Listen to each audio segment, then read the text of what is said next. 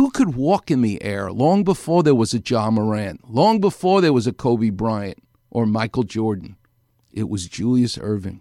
Dr. J could walk in the air. Listen to Magic Johnson and Cooper talking about playing against Dr. J in the 1980s in the NBA Finals. Their amazement. This is a particular shot he made along the baseline, walking in the air, but also making the dunk count. Man, he did a move, which is the all-time greatest move I've seen. Magic and I were sitting there, and we were sitting right on the baseline. And when Dr. J left his feet, he didn't know what he was going to do. When we cut him off baseline, he started walking in air. Got the ball in one hand. And we said, wait a minute, he's got to come down. There's no way he can stay in the air that long. It's not so much Magic that he stayed in the air, as you know. It's that he actually put the ball through the hoop like a needle making a hole to attach two sides of a blood vessel in your heart. Doc just picked the ball up with one hand without even touching it with the other one and windmilled this ball like his arm stretched from over here all the way like a rubber band. The crowd went crazy. I can't believe that play. Did he just do that? Really, did he just do that? Julius jumped over his head. Erving, look out. I mean, it was just like this intense release of emotion. It was incredible.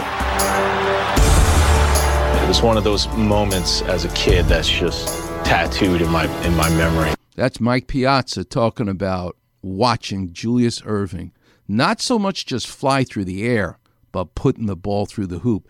Now listen to 1983, the great Keith Erickson and Chick Hearn calling the Rock the Baby dunk. But you'll also hear in this soundbite Julius Erving telling us the most important part of it. I got to get the ball in the basket. Flying is one thing. Rocking the baby in the basketball is another thing.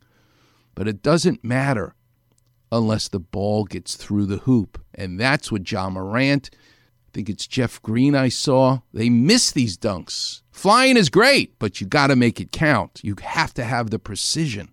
Worthy against Malone. Pass is deflected, going to be stolen, I think, by the doctor. Yes, he's got it. Here he comes. Ray rocked the baby to sleep and slam dunk. To come from the sideline, where you rocking the ball one side to the next, and you got a defender in front of you, and the defender knew when he got in the air that he had no chance. That's one of the greatest dunks of all time. I wasn't really sure what I was going to do, but I was going to make sure the ball got in the hole.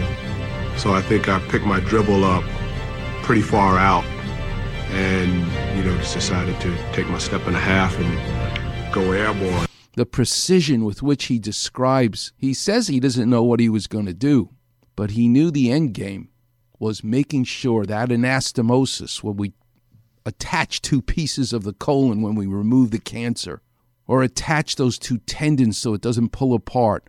It's precision in making a Timberland boot with stitches, and yet it doesn't leak when submerged in water or snow.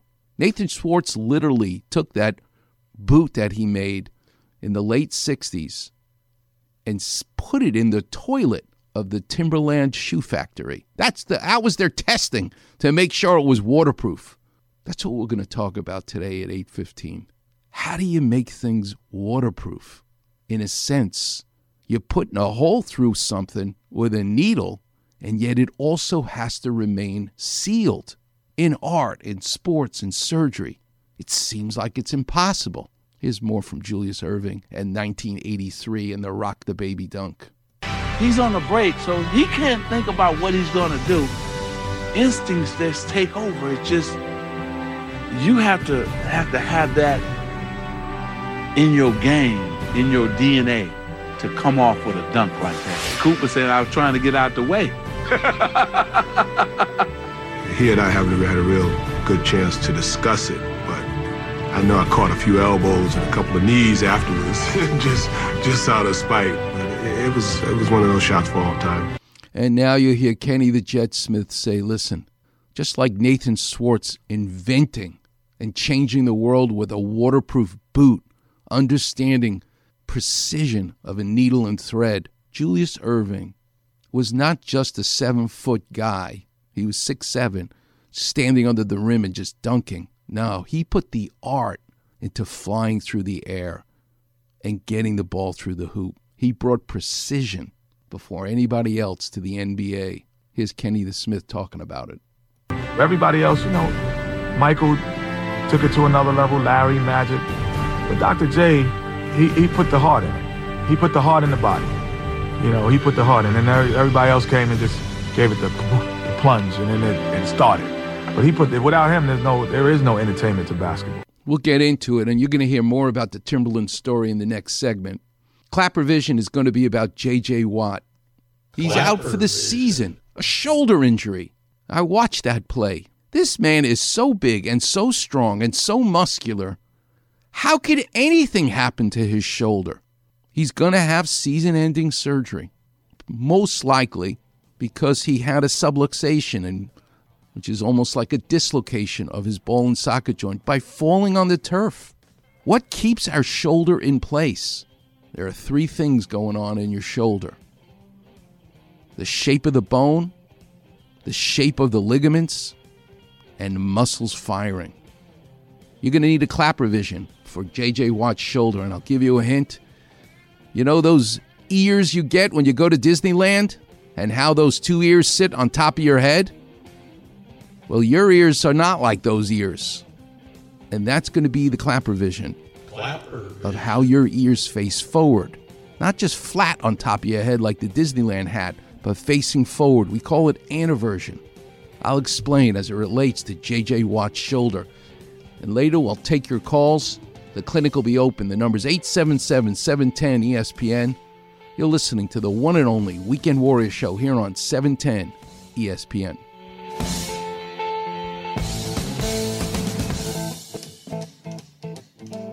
Holy emoji, Clapman. Weekend Warriors on Facebook. Holy slip disc. That's right, Robin. Hear listeners talk about their aches and pains. Holy hamstrings. Along with Doc's Clapper Vision. Breathe deeply. And advice to callers. On your toes, Robin. So like, follow, and enjoy a wise decision. The Weekend Warrior Facebook page. Frankly, I can think of nothing more stimulating.